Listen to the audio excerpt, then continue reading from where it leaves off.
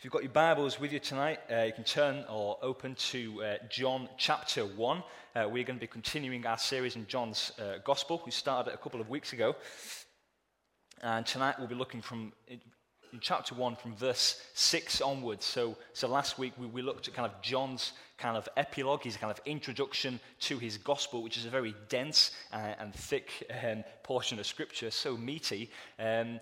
Last week we looked at John verse 1 to 5, and tonight we'll be going from verse 19. Now, if you want to look at or think about the middle section that I've missed out, this morning's service, Steve covered some of that, so you can listen online for some of that.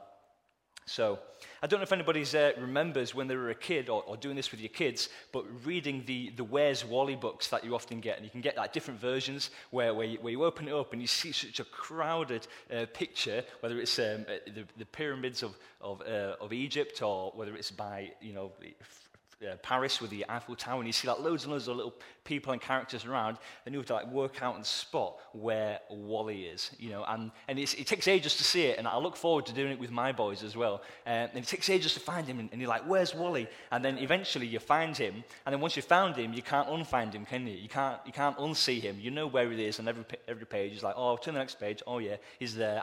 I know where he is. Well, our faith can be a little bit like that. Sometimes is that it could become so crowded and distracted with things in life, both good things and bad things. Maybe your faith is getting distracted or crowded with pain and with suffering, and it's causing the light of the gospel to grow dimmer and dimmer in your life, or the distractions or the busyness of life that you're running around like a headless chicken trying to cope with a full-time job and raising kids and doing stuff at church and having a social life and doing all of these other things can get so crowded and so busy that the light of the gospel and the significance of Jesus Christ in our lives can become smaller and smaller, and then we can look at our lives and it can look like a Where's Wally page, and you might ask, where is Jesus in my life? Because I'm doing a lot of stuff and I'm involved in a lot of different things, but where is Jesus? And the thing is, when we look at John chapter 1, Jesus steps onto the scene. So we look at the Word becoming flesh. Jesus steps onto the scene. In the Message version, as Steve read out this morning, it says that he came into the neighborhood. But then it's nothing at all like a Where's Wally page, and that straight from day one, Jesus becomes the center of attention. And we see throughout this passage that we're going to look at tonight, we see different characters, different people throughout history, each in their own individual lives, each in their own individual roles, getting on with life. Jesus steps onto the scene, and he suddenly becomes the center of attention. And that's what I want to kind of draw out tonight, that Jesus also in our lives needs to be the center of attention.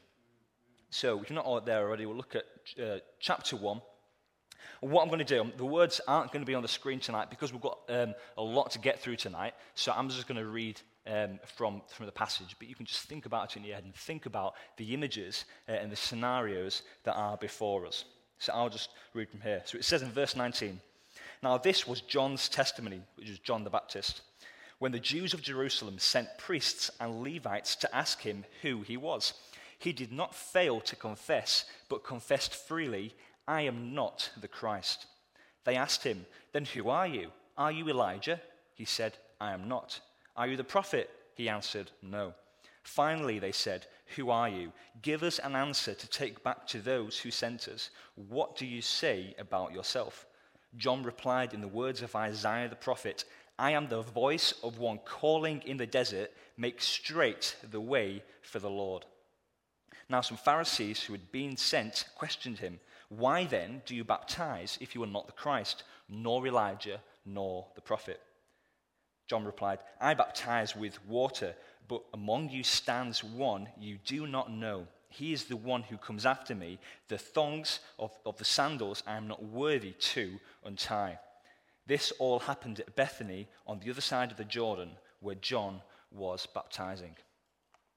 So my first point tonight is from that passage is that it's not about us and it's not about you. It's not about us and it's not about you. And what we can see from this passage is that John's humility just shines through his actions and through his words. He is such a humble and lowly guy in his thought life, but also in his words and actions. Just to kind of summarize a little bit of those points. So firstly, it says that he did not fail to confess that I am not the Christ. That people were coming to him, and then just earlier in John's Gospel, in John chapter 1, it says that John came as a witness to the light, that he was sort of this light who was a witness of a greater light. So John had a following. He was a pretty important guy. He came as Christ's kind of like a waymaker to prepare the way for him. He had an important ministry, but yet he did not fail to confess, I am not the Christ.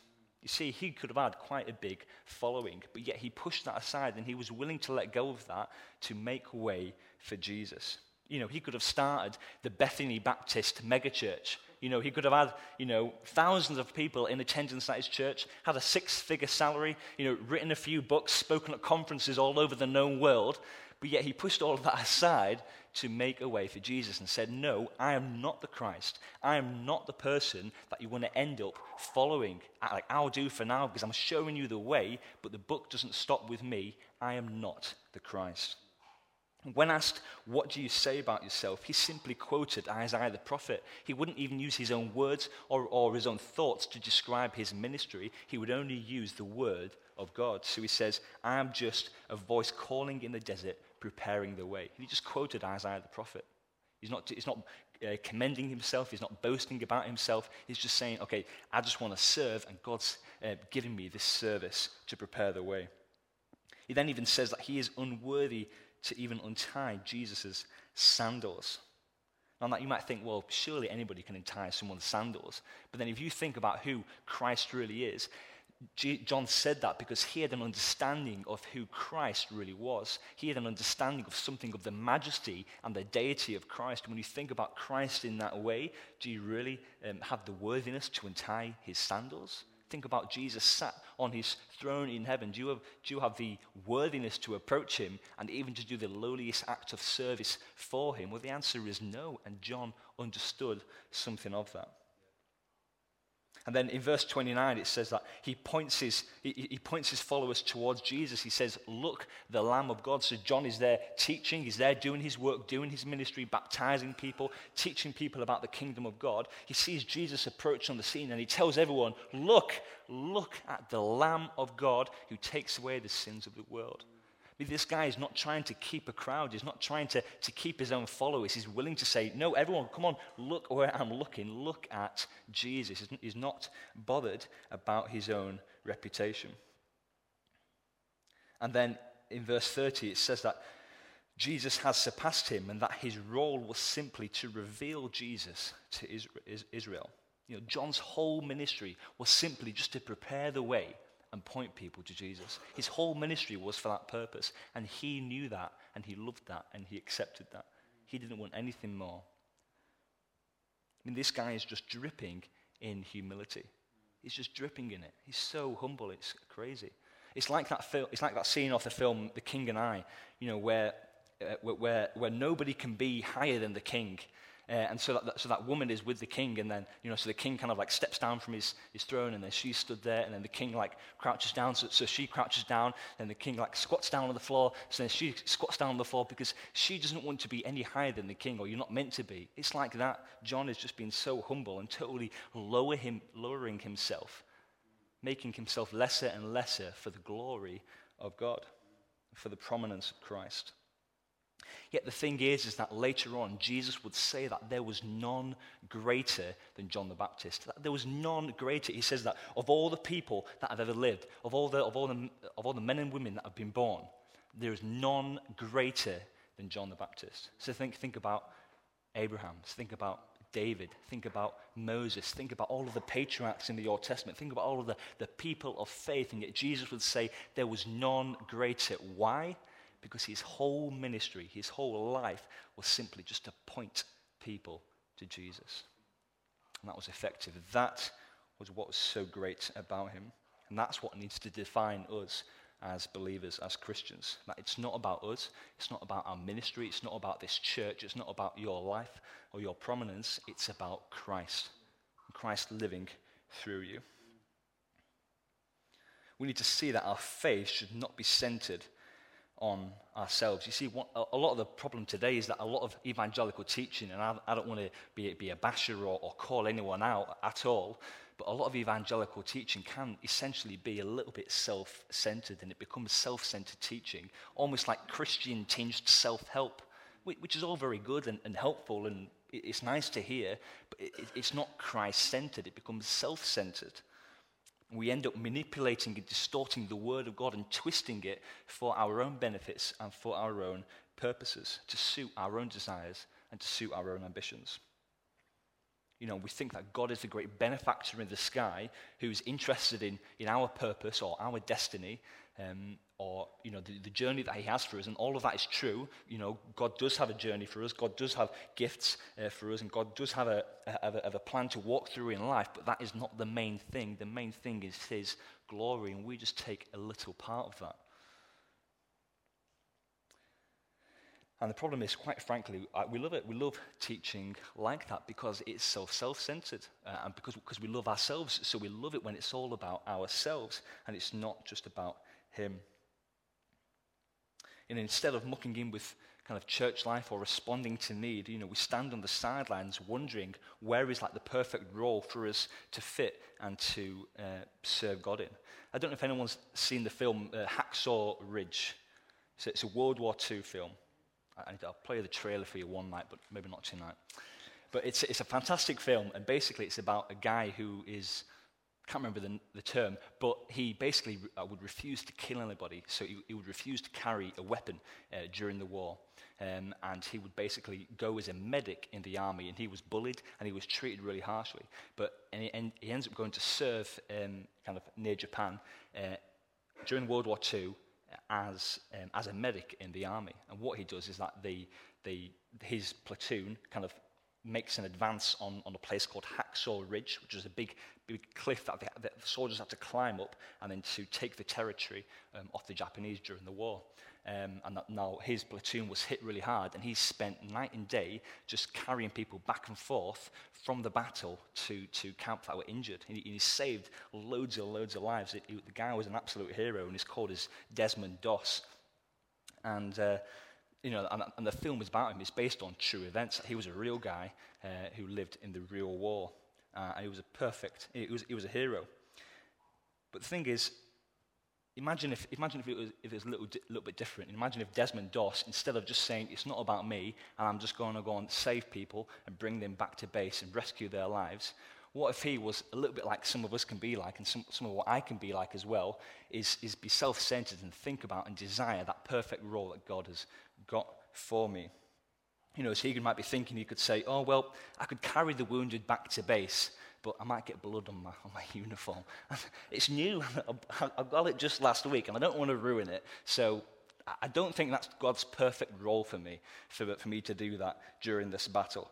You know, or I suppose I could take more ammo to the soldiers over there, but I kind of think it's a bit beneath my pay grade. You know, that's more for the privates. You know, like I've been serving a while, and I think I'll let someone else do that. You know, or I could help the squad hold that position over there, but I haven't actually really been trained for that yet, you know. You haven't really trained me for all this important work, and so I'll leave that one as well. Or, oh, you want me to take the night watch? Well, I've got to get up early tomorrow morning, actually. I've got somewhere to be tomorrow morning, so I'll pass on the night watch, yeah. And it would be crazy if someone had like such a self-centered attitude in a battlefield during a war. You know, you just got to muck in and do what you can. But the thing is, guys, we often find ourselves in the midst of a spiritual battle, and yet we can have very similar attitudes, can't we? Is that because we can generate a self-centered faith because we think it's about us. We generate a self-centered faith, and it becomes about our role, and it becomes about our use and our preferences and our desire and our ambitions, and about how God is blessing us and using us in those scenarios, instead of just being willing to serve and support what God is doing. You know, the reality is that people are going through suffering, people are going through pain, that people's faiths are hanging by a thread, people's marriages are rocky, people's relationships are breaking down, and that's even just within the church. And so we don't want to be people that are standing on the sidelines, but that we want to be people that are investing in each other, being willing to serve, being willing to sacrifice, and being willing to get mucky in people's lives, because it's not about us.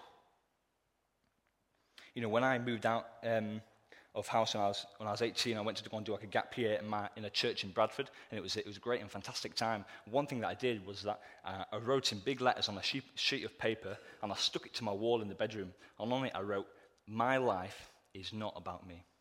My life is not about me." And it kind of defined my attitude for those couple of years, because I was just committed to serve and support and love as much as I could. And your thought might be that, well, what if you burnt out, Josh? Well, I made sure I didn't burn out, but I was just committed to serve and support as much as I could. And those words just kept going round and round my life. You know what? I want you guys to repeat it after me. So repeat after me. My life is not about me. My life is not about me. Just keep those words going round your mouth, round your mind. That was what John the Baptist's attitude was. My life is not about me. It's about Christ. It's about his glory. It's about his purpose. And we guys, as Hope Church, we need to have that same attitude as we think about mission. Okay, we'll keep going reading through John's Gospel in chapter 1 then. We'll look at verse 29. The next day, John saw Jesus coming toward him and said, "Look, the Lamb of God who takes away the sin of the world. This is the one I meant when I said, a man who comes after me has surpassed me because he was before me. I myself did not know him, but the reason I came baptizing with water was that he might be revealed in Israel." And we'll skip over to verse 35. The next day, John was there again with two of his disciples. When he saw Jesus passing, he said, "Look, the Lamb of God." When the disciples heard him say this, they followed Jesus. Turning around, Jesus saw them and following and asked, "What do you want?" They said, "Rabbi, where are you staying?" "Come," he replied, "and you will see." So they went and saw where he was staying and spent that day with him. It was about the 10th hour. Andrew, Simon Peter's brother, was one of the two who heard what John had said and who had followed Jesus. The first thing Andrew did was to find his brother Simon and tell him, "We have found the Messiah," who is the Christ. And he brought him to Jesus. Jesus looked at him and said, "You are Simon, son of John. You will be called Cephas," which is translated as Peter. Okay, second point is be an Andrew. Be an Andrew. So it says that the first thing that Andrew did when he found Jesus, the first thing that he did was he went and got Peter. He went and told him, "We have found Jesus. We have found the Messiah. Come and see." One of the first things he did. And then we'll also see in a minute that Philip also does the same thing. Like Jesus approaches Philip, and Philip, one of the first things he does, he goes and gets Nathanael. He goes and says, "Nathanael, we've found Jesus. Come and see." Our great commission from Jesus is simply to point people to Jesus and to continue doing that throughout someone's journey, to go to other people, to go to other communities and to say, "Look at the Lamb of God. We found Jesus. You need to find him also." That is pretty much our great commission. We are meant to be like living signposts which are pointing people to Jesus, that our life, that the message that we speak and the way that we live is continually pointing to him. Living signposts. The problem is that often we're not very effective at doing that, are we? Is that often we can end up selfishly enjoying the Christian life too much that we just end up forgetting or not bothering about telling people about Jesus. And so we end up becoming secret Christians in the workplace or secret Christians amongst family members. And we don't really talk about Jesus. It doesn't really come out that much because we're kind of keeping it to ourselves and we're not all that bothered, or there isn't much impetus to tell people about Jesus. Or that we're meant to be like living signposts for Jesus, but actually we're not very shiny, and often our lives can be pointing in the wrong direction, can't they? I don't know if any of you have been on a journey and that you've spotted a road sign and you followed it and then it's just gone to nowhere and you kind of wonder, like, was it pointing in the wrong direction? Maybe someone flipped it and turned it upside down for a joke. Now, I shared this story a while ago in the morning service, but due to a technical glitch, I couldn't show you a picture, which was quite important to the story. So I'm going to share it again, unashamedly. Okay, so a while ago, I was driving with my mates down the M6, and this is going down the M6, just approaching Lancaster. Now, what you might see, or what you might have noticed a few months ago, is that as you're driving down the M6, you'll see that there's this brown sign on the left-hand side, one of which is nice and clean and new, because that's put there for the bypass, which was put in. And one of them is quite old and dirty and almost unreadable, which is the sign for Lancaster, the brown historic city sign for Lancaster.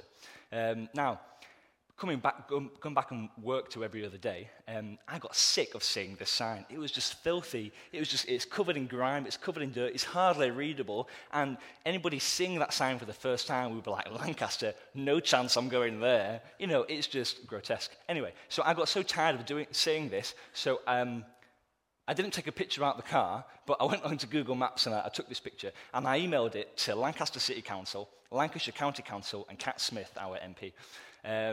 Hoping that something would happen. Anyway, a few weeks later, I got an email back from Cat Smith saying that Highways England have taken notice of the sign, they've been up and they've cleaned it, and then she included the picture. And if we get that on the screen, that'd be great, guys. If you flick onto the next picture, Jason. There we go. So she even took a picture of it, not she personally, but someone else took a picture of the sign and said, "Oh, it's clean, by the way." And she said this, if I can find it. It says, "Dear Josh, hopefully you've noticed already, but I just wanted to let you know that Highways England confirmed the sign was cleaned a couple of weeks ago. Thanks for highlighting this, and I'm pleased that we now have a sign more worthy of a city like Lancaster. Yours sincerely, Cat Smith." So, yeah, there we go. That's my contribution to the community. But our lives can be a little bit like that sign, can't they? That we're meant to be shiny, that we're meant to be pointing to Christ, but actually, they actually can not be that attractive. They can actually not be that shiny, can't they? And that often we find it hard. We find it hard to share our faith. We find it hard amidst our fear and insecurities, and would much rather someone else do the work. You know, would much rather else just have people come to church, hear the gospel, and become Christians without us being a part of it, because it's difficult and messy and awkward to get involved in that situation. But it's important, and that God is using us all to reach our friends and neighbours. Just an illustration of the power that we all have to spread the gospel. Does anybody know how many people there are in the UK? Random guess. 60 million, yeah, about that. 60 million, 66 million, okay. Now, imagine this.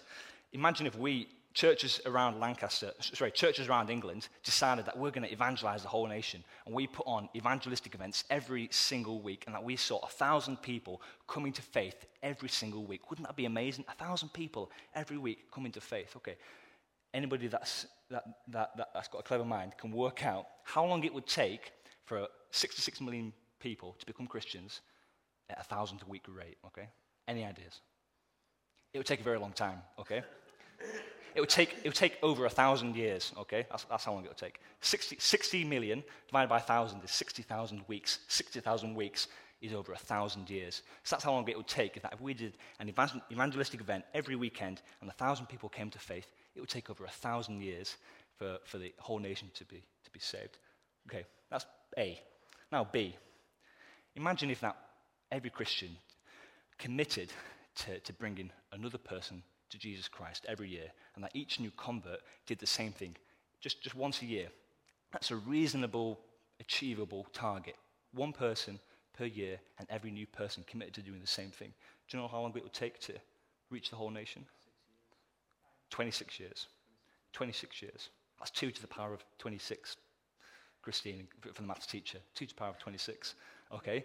1,000 years and 26 years, when we are all involved in doing the ministry, yeah? When we are all reaching our friends, reaching our family, reaching our neighbours with the message of Christ. So it's not a big event. It's not the Billy Graham idea, although Billy Graham was an amazing and a godly man, and his ministry was amazing. It's all of us doing ministry. That is the power of the church with the gospel. And that's exactly why we have these bookmarks printed, and I've scattered these around your chairs tonight. It says, "As the Father has sent me, I am sending you." And on the back it says, "For these 4 people I commit to: pray, connect, share, invite, and disciple. I challenge you to take that away tonight, to write down 4 names of people that this year you want to pray with, you want to connect with, you want to spend time with, you just want to love and just share the love of grace. Share the grace of Christ with. That's the power of the gospel. Okay, final passage, and then we'll get to the end. In verse 43, it says, "The next day Jesus decided to leave for Galilee. Finding Philip, he said to him, 'Follow me.' Philip, like Andrew and Peter, was from the town of Bethsaida. Philip found Nathanael and told him, 'We have found the one Moses wrote about in the law, and about whom the prophets also wrote, Jesus of Nazareth, the son of Joseph.'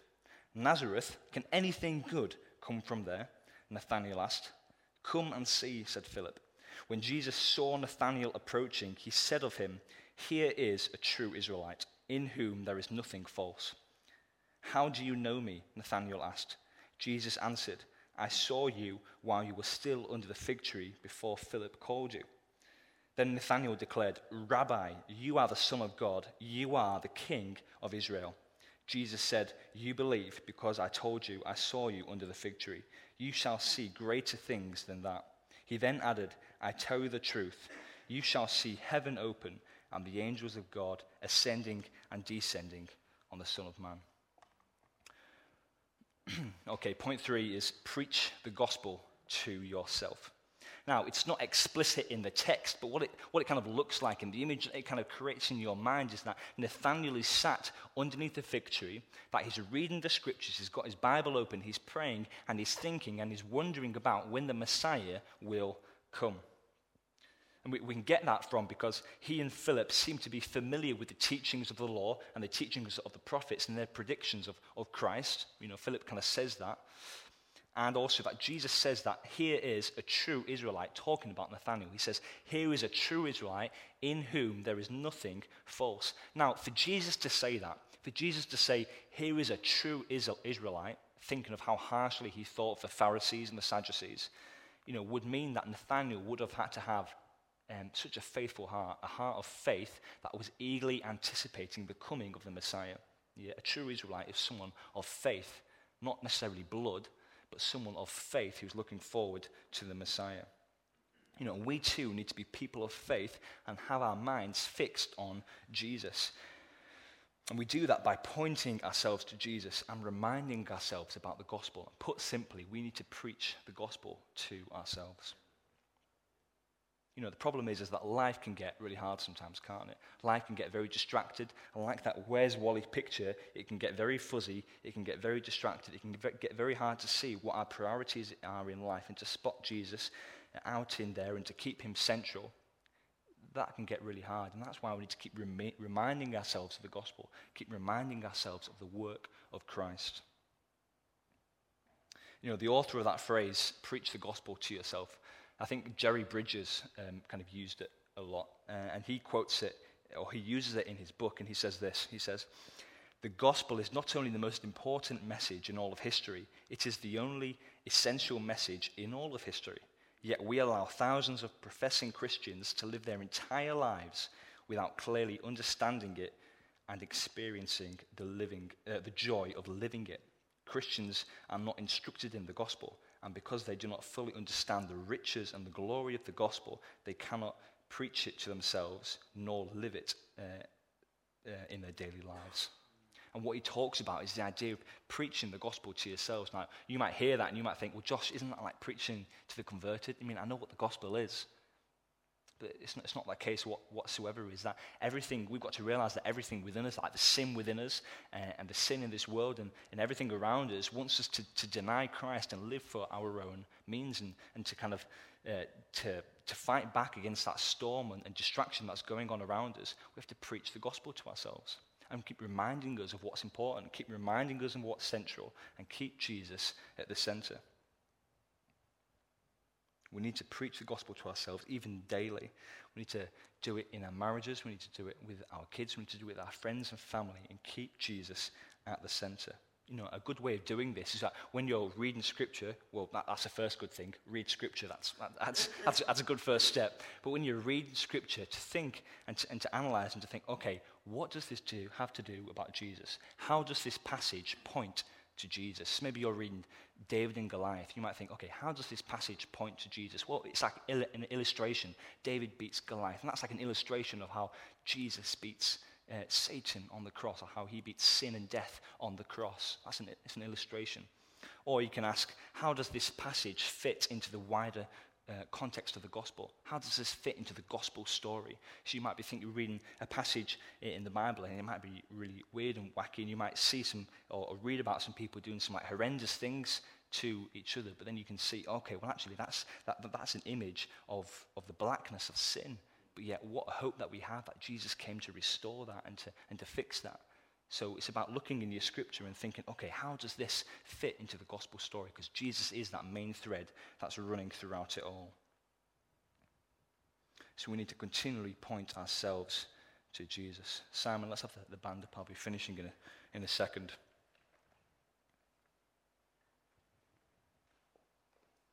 And don't ever become tired or weary of doing that. We shouldn't ever become tired of talking about or living the gospel, but understanding it in a greater sense, in a greater truth, and living it out every day throughout all that we do. So in all that we're doing, we're just basically saying, look, the Lamb of God. Just as John the Baptist proclaimed, he said, look, the Lamb of God. We're saying, don't look at us, don't look at our ministry, don't look at our church, don't look at your own self-centered life. Look at the Lamb of God. Look at Jesus. And we're saying to others who don't know him, we're saying, don't look at your own life. Don't look at this world for your answers and for your solutions. Look at the Lamb of God. And we're even saying to ourselves, even daily, amidst our distractions, amidst our struggles, amidst our failures, we're saying to ourselves, look at the Lamb of God. And you've got to preach the gospel to yourself. You've got to tell yourself to look to Jesus, because you will be distracted. You will get waylaid. Your mind will wander. You'll start to focus on other things. You've got to keep yourself centered. Preach the gospel to yourself. Say, look at the Lamb of God. Look at Jesus. Just as David says, why are you downcast, O my soul? You've got to speak to your soul and say, do you not desire Jesus? Do you not desire his grace? Do you not desire his purpose and his truth in your life? Speak to yourself in